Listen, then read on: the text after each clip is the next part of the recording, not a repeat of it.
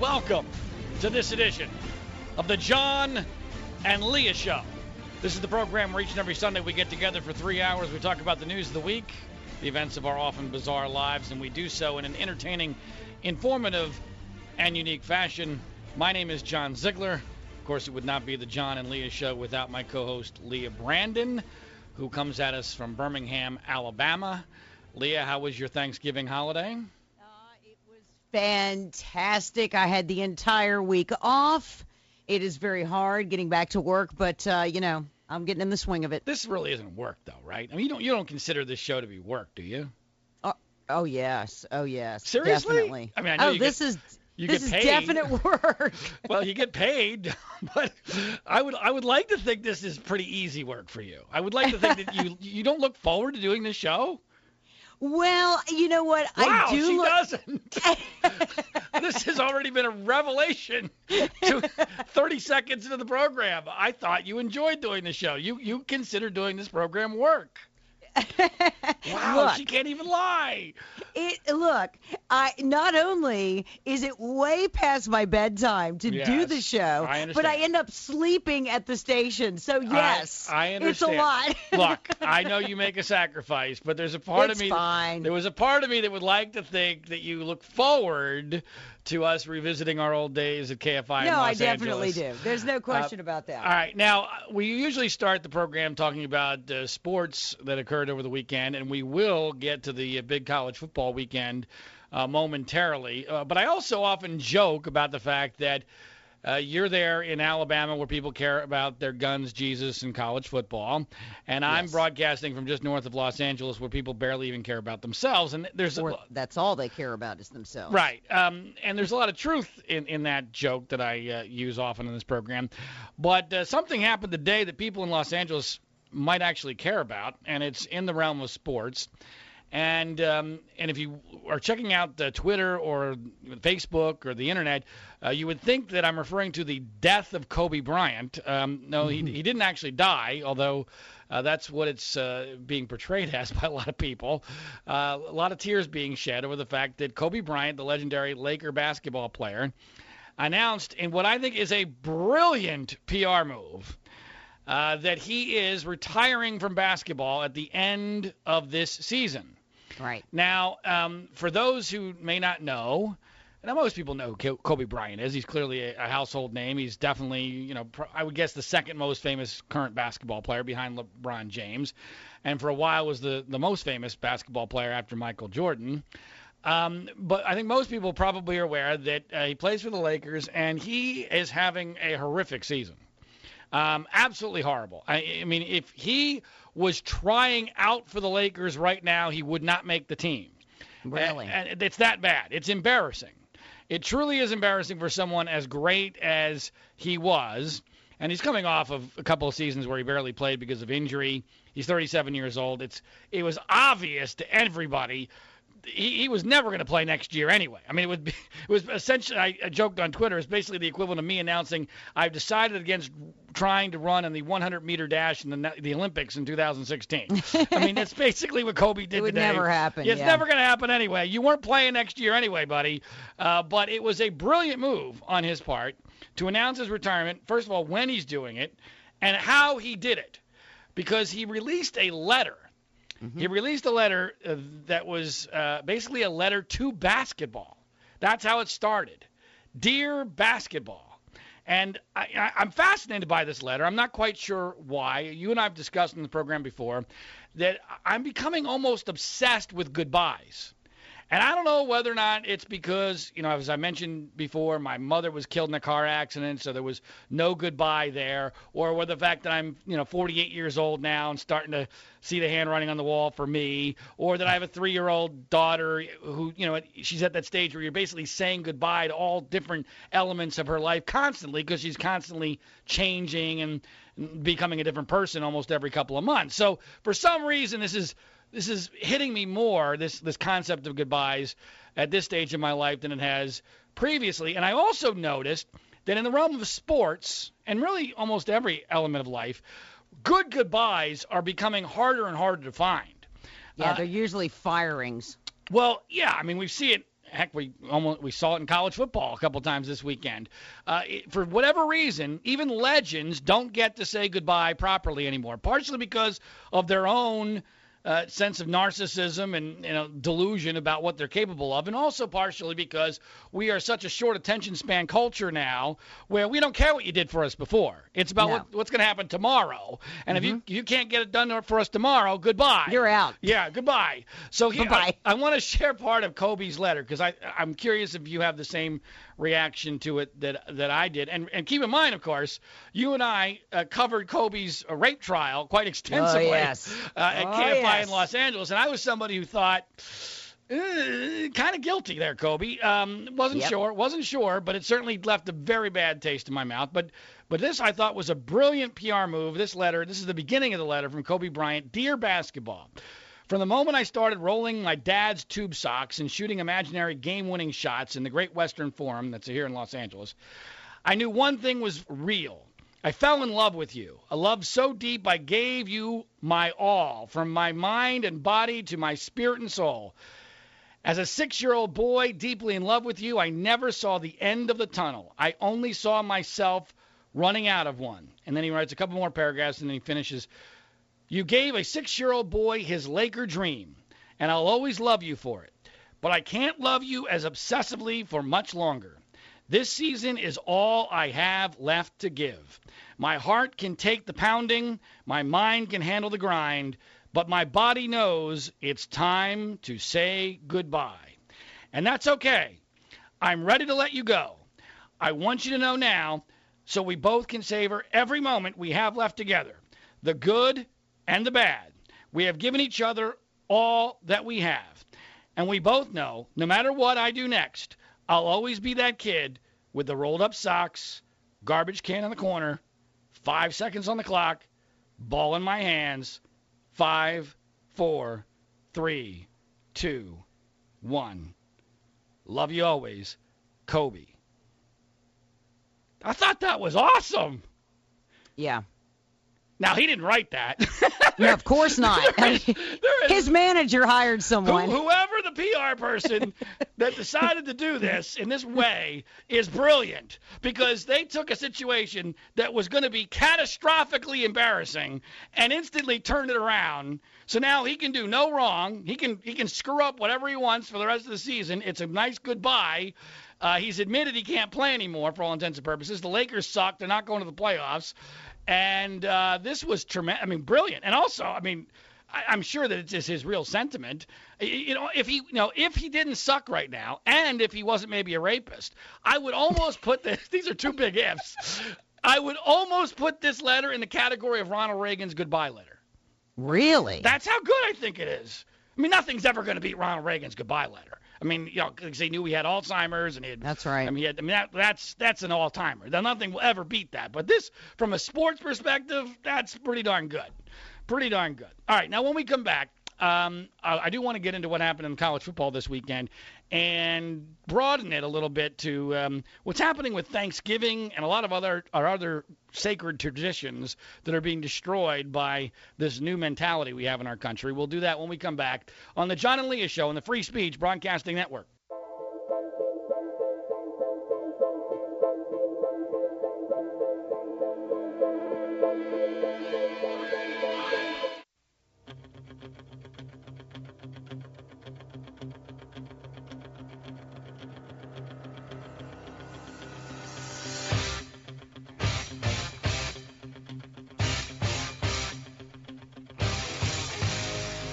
Welcome back to the John and Leah Show. My name is John Ziegler. My co-host is Leah Brandon.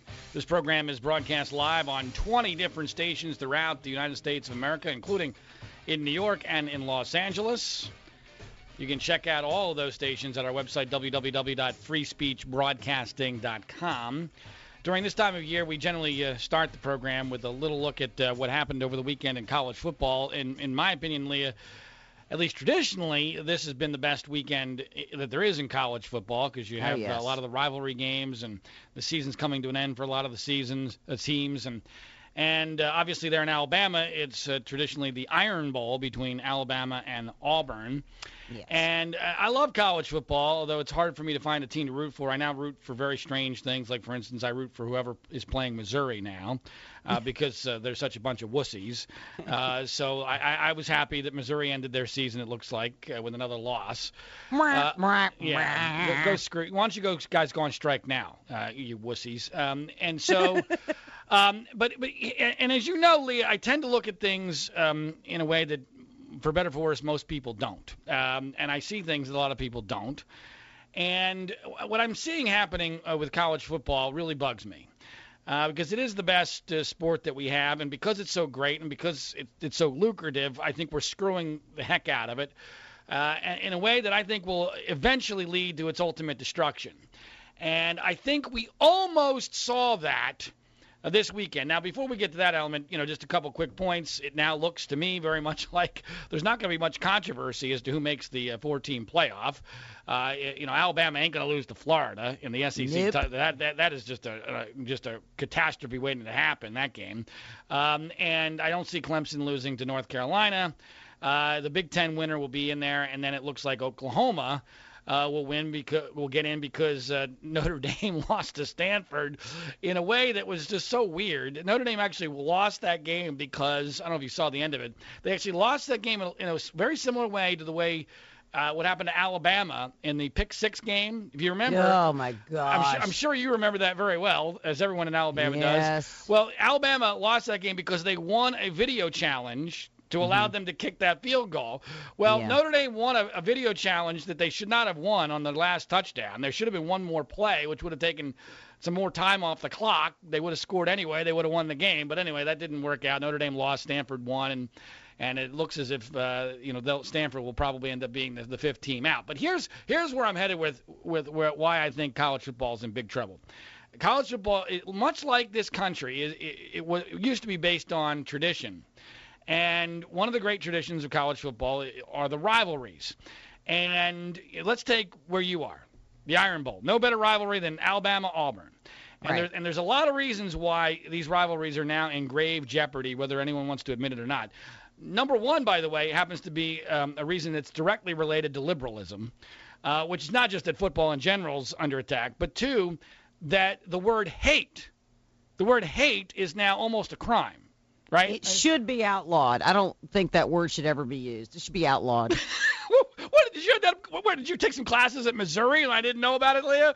Well, it's just overused in situations where people disagree. Hate speech. Okay. Well, no, but I think you know where I'm headed with this, is that we've made the word hate politically incorrect. Oh, don't hate anybody. Well, come on. The essence of any good rivalry, I'm sorry, is hate. And I'm also sorry that an awful lot of good has been done in this world correcting injustice because of hate. We hated the hell out of the Japanese after Pearl Harbor. The hate was what won us World War II. I'm sorry. We hated the Nazis and we hated the Japanese. Without hate, we don't win. All right? So hate is highly underrated if used properly. But we're not allowed to hate anymore. So that's number one. But number two is something structurally that really bugs me. I want you to do a thought experiment for me, Leah. Under this current system that college football has concocted to make everybody a lot of money, except, of course, for the players. Right. If Alabama had beaten Ole Miss, which easily could have happened since they almost won despite having turned the ball over 5 times. If Alabama had beaten Ole Miss, I'd like you to explain to me what was at stake yesterday for Alabama and Auburn. Well, for Alabama, really nothing. Nothing at all. For Auburn, other than beating Alabama in a game they wouldn't care about, very little too, because they were already eligible for a bowl game since they had won 6 games. Right. So we were within a hair, a Jordan hair, you might say. we were within a hair of Alabama-Auburn, meaning nothing. We were also within a hair. If Navy, the Naval Academy, had won their game against Houston, we were within a hair. One game, Navy beats Houston, which most people thought they would. They didn't. If that happens, what most people once thought of as the game in college football, Army-Navy, becomes a literal nuisance. A nuisance. because Navy would play in a conference title game, then play Army, then play in a major bowl game. That's how close we are to this whole thing that made college football great imploding. And I guarantee you, if we go to 8 teams in a playoff, which a lot of people want, that's exactly what's going to happen. You're going to have all of these games be meaningless for the top teams because they're going to be afraid of injury. They're just going to want to make the playoffs. It's all about the money, baby. And it's really depressing to me. And it leads me to what's happening to Thanksgiving, because I want to talk about that because it's very similar.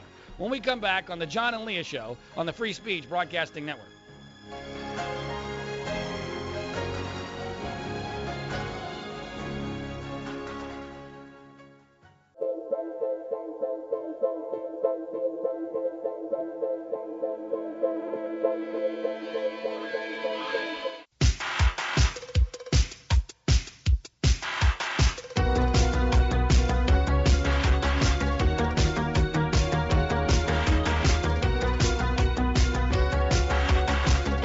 Welcome back. This is the John and Leah Show. My name is John Ziegler. My co-host is Leah Brandon. In the next hour, we'll take our weekly look at the race for the White House 2016. And yes, we'll be talking about Donald Trump and his dust-up with that disabled reporter. Can't wait to talk about that. But before we move on, I want to give Leah Brandon a chance to, rebut my comments in the last segment. Where I implied that we're dangerously close to a lot of these college football rivalries, including the most heated rivalry in all of the land, Alabama-Auburn, which is played every year after Thanksgiving in the Iron Bowl. We're in danger of these games losing their meaning. And, Leah, you wanted, as someone who lives there, you wanted to object to that concept. Yes. I'm just not sure that you really get the rivalry between now, wait a minute. Alabama and Auburn. Now, hold on. When you first decided to move to Birmingham, what was the first thing I told you? You better learn to love football. Actually, it was more specific than that. I said, yeah, you better pick a team. You're not going to believe Alabama-Auburn. You're not going to believe the Iron Bowl. And I believe I got you to promise to get me tickets, which you never did, because I've never. That's one of the few things I've not done in sports is gone to an Iron Bowl. But you know what? I got to tell you. Good luck with getting those tickets. But frankly, I've lost interest in going to the Iron Bowl because it's not the Iron Bowl anymore because they've changed the system. And I understand full well that to the fans, it's going to take to the fans. It will take a long time for them to realize that the game is often irrelevant. All right, but that's not what it's about. It's not about moving forward or anything like that. It is seriously just about beating the other team, no matter if it matters or not. I get that right now. I'm talking about how quickly things can change. I mean, we're about to talk about Thanksgiving. Would you ever imagine 5 years ago that it would be routine for stores to be advertising they're open on Thanksgiving? Now, you would have thought that was nuts, right? These things collapse incredibly quickly. And and to kids, that's what these are. These are kids playing this game. They're 19, 20, 21-year-old kids. To these kids, tradition is what happened 2 or 3 years ago. That's it. That's what tradition is. And anything longer than that means nothing to them.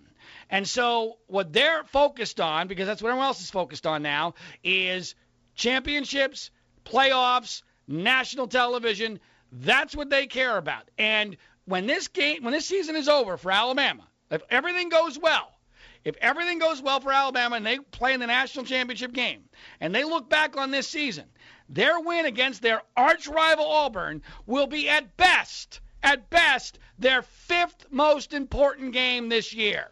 Okay, well, first of all, I totally agree with what you just said, but I'm not sure that the reasons why you're saying it are the reason why. Because for Auburn, in their locker room, it's nothing but beat Alabama, whereas Alabama is all about the national championship. Okay, well, look, I mean, I've covered Ohio State and Michigan, and when you go into the Ohio State locker room, the first thing you see is a big sign, "What have you done to beat Michigan today?"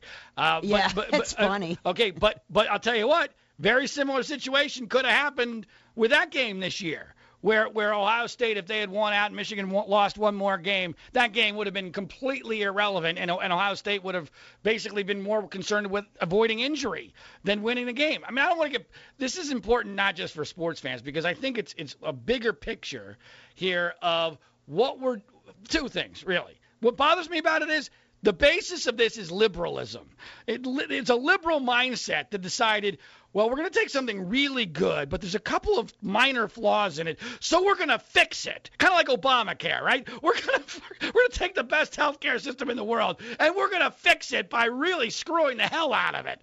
And that's what's happening. And the idea is somehow we can make a perfect world. You can't make a perfect world, and liberals never understand unintended consequences. And all of these plans have unintended consequences that completely baffle and never get even brought up to the small-minded liberal, because they're incapable of seeing it.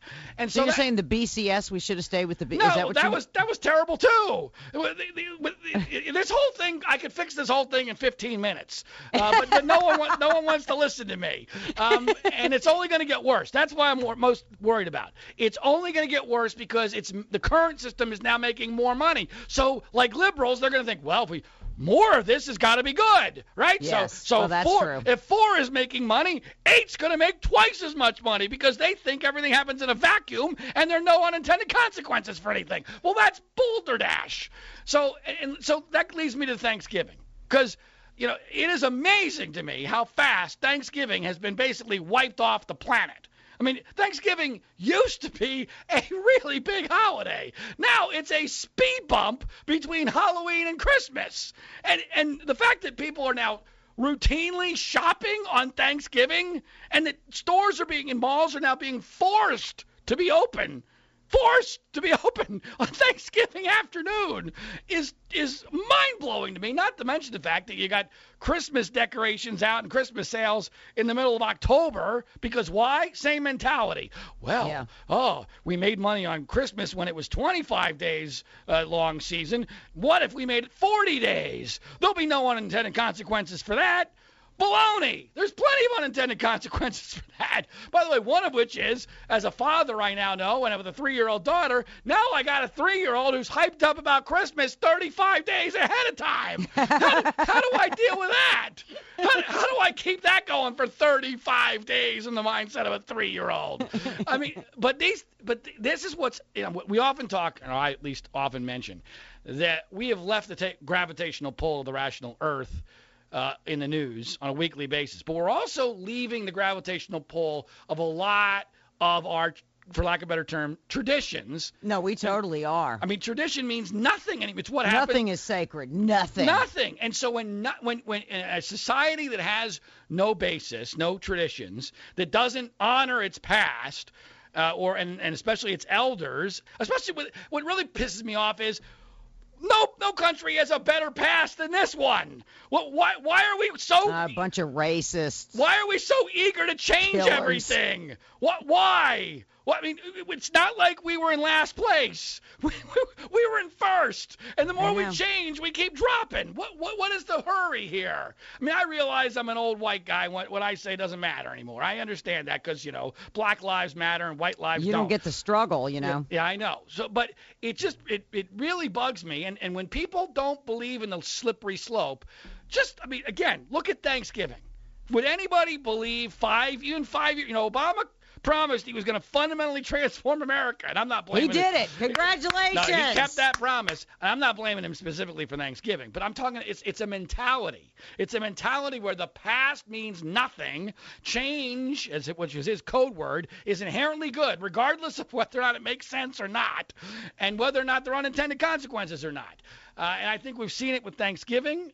And I think we're lesser for it. I mean, Thanksgiving is an important holiday with actual real concepts and lessons and principles. And it's just practice for Christmas now. That's all it is. It is. And that's all it is. And, the Christmas holiday shopping season starts before Thanksgiving now because we got to make a couple extra bucks. And I don't even believe you're actually making any more money. I really don't. I don't either. I think it's just spread out over certain days. Yeah, the pie is basically the same. I mean, I don't know what the argument would be that the pie is larger. But, maybe somewhere out there someone can explain to me why the pie would be larger. I just think you're spreading the pie out more, and then you're screwing with a lot of sacred or formerly sacred traditions. All right, now, speaking of which, I had to do a mea culpa in a huge way because back when we were on KFI and even before we met, I would traditionally use the Thanksgiving weekend to talk about my strong feelings about what a bad lesson Santa Claus tells our children. And I am the biggest hypocrite in the Killjoy. Yeah, I know. I was the Scrooge of all time. Now that I've got a kid, I realize how dumb I was and what an incredible hypocrite I am. And I'll explain that when we come back on the John and Leah Show on the Free Speech Broadcasting Network.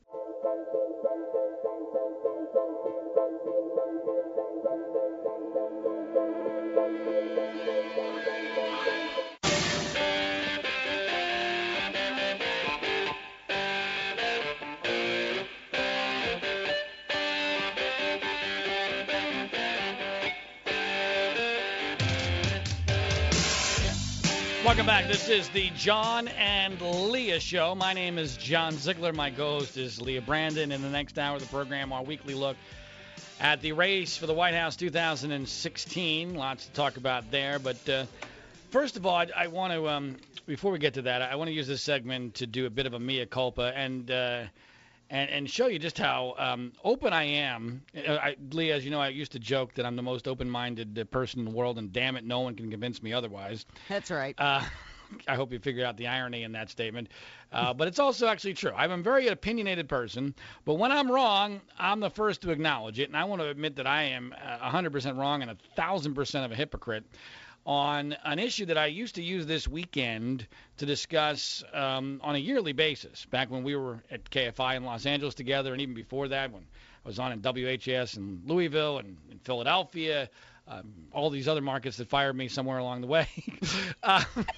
I would use the Thanksgiving week and Black Friday and what have you to talk about how I thought at the time that Santa Claus was teaching our kids horrendous lessons. That not only was he giving away free stuff in, somewhat of a liberal conspiracy, which I didn't believe was a conspiracy. I'm not a conspiracy person.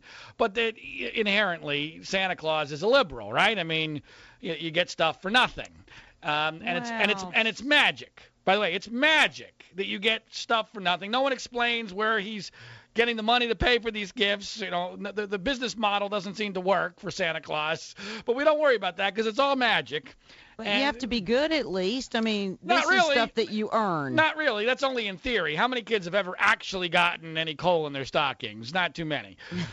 So that my theory was, first of all, that Santa was bad from that perspective, but also that Santa was creating expectations for life that are completely out of control with reality. And see, I've always believed that one of the things that made me who I am, for better or for worse, and I've often thought for worse, is that I grew up as a huge sports fan in Philadelphia, in the suburbs of Philadelphia, in the late 70s and early 80s, which were the greatest times to be a Philadelphia sports fan that there's ever been. And every team and even my Notre Dame football was my college team, and they were great then. I mean, everybody I rooted for was awesome. And I got this delusional idea that, wow, the world is really great. This is tremendous. This is just going to be really a lot of fun. And then I ran into kind of like how Alabama fans feel. Right. And then I ran into the Mack truck of reality and realized, oh my God, life sucks. And it was very difficult to deal with. Now, part of that was my own doing, but the analogy here is that we're teaching our kids that the world is a magical place where amazing things happen. And then, oh, by the way, we pull the rug out from under them when they're, 8, 9, 10, 11, whatever it is. And we say, oh, by the way, that was all a big lie. And the world really sucks. And there is no magic here, as my 3-year-old daughter often references, which I'll get to in a second. So, and that was my argument, which, by the way, logically still works, right? But now I'm a dad of a 3-year-old girl who is absolutely in love with the concept of Christmas. Of course. And I am the biggest hypocrite there could possibly be. Leah, it is pathetic what an unbelievable hypocrite I have become on this issue, where I am now like the greatest defender of the Santa Claus myth that there ever is. I am like a white knight with his sword of anti-truth, defending anything that threatens the Santa Claus myth. As well you should be. To the point where this is how pathetic it is. So, as part of the Santa Claus myth, we do this thing called Elf on the Shelf. You ever heard? Everybody's been doing that. That's like a new thing. All right. Well, over the past, 10 years or so. Okay. Well, here's the deal with Elf on the Shelf. So there's this little doll elf that we call Eli. I don't even know why we call him Eli, but okay, it's Eli. And around Christmas time, by the way, we had to hold out to bring Eli out until after Thanksgiving because of all this pressure that Christmas now starts like on, November 1st. So we bring Eli out in a different place every morning. And the point of Eli is the messenger between our daughter and Santa Claus. So he's like the eyes and the ears. Mm-hmm. And he's the one who tells Santa whether or not my daughter has been a good girl or a bad girl. Now, interestingly, you would think, as I had hoped, that the one good part of the Santa Claus myth was that at least during December you could count on your kids behaving, right? Correct. Because now you got huge blackmail over them. You would think that would be by far the best element of the Santa Claus myth. Except for our daughter, the threat of taking away television is way more threat than the idea that Santa's going to leave coal in her stocking, because she just doesn't believe that. She scoffs at that. Like, yeah, right, whatever. Me? Are you kidding? Did you see what he brought me last year? There's no way I'm getting coal. I mean, that's her whole attitude. And so anyway, Eli made his first appearance the day after Thanksgiving. And, of course, it's so ridiculous. I'm the one that's like honchoing this whole thing. I'm making sure that before I go to bed, I'm finding a good spot for Eli. We put him on the Christmas sled that we put in front of our fireplace. This whole elf thing is so much work. Who came up with this? Well, it's actually dangerous because, like this afternoon, she and my wife came in, and I'm like, oh my gosh, Eli, I realized, because I was trying to take a nap because I hadn't slept the night before because she woke me up to go to the bathroom. And so I was trying to take a nap to be ready for the show. And I'm like, oh, damn, Eli is out. I got to go get him because if she comes back, she's going to, because Eli's supposed to disappear in the middle of the day. So, I mean, it's a lot of work. It's a lot of maintenance. But here's the funny part. Okay, and here's really the main purpose of the story, I think. And that is, so we bring Eli out, or I bring him out, again, in the biggest hypocritical moment of my life, considering my past statements on this whole issue. And she's very excited. She's, oh my gosh, because she's been talking about Eli for 11 months, basically. When's Eli coming? Since he went away. Right, since he went away. And so Eli's there, and she's like so excited. And, Mommy, come see, Eli's here. And we're, okay, cool. Because, again, she's 3 years old, so, she's pretty smart, but she's fully buying into the myth, at least we think. And then she looks at him, and she looks him over, and she's not allowed to touch him. That's part of the deal with Eli. I don't know why, but you're not allowed to touch Eli the elf. And she looks him over, and she goes, he's not talking.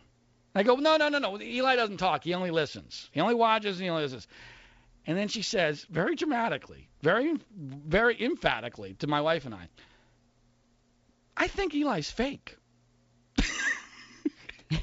I think Eli is fake.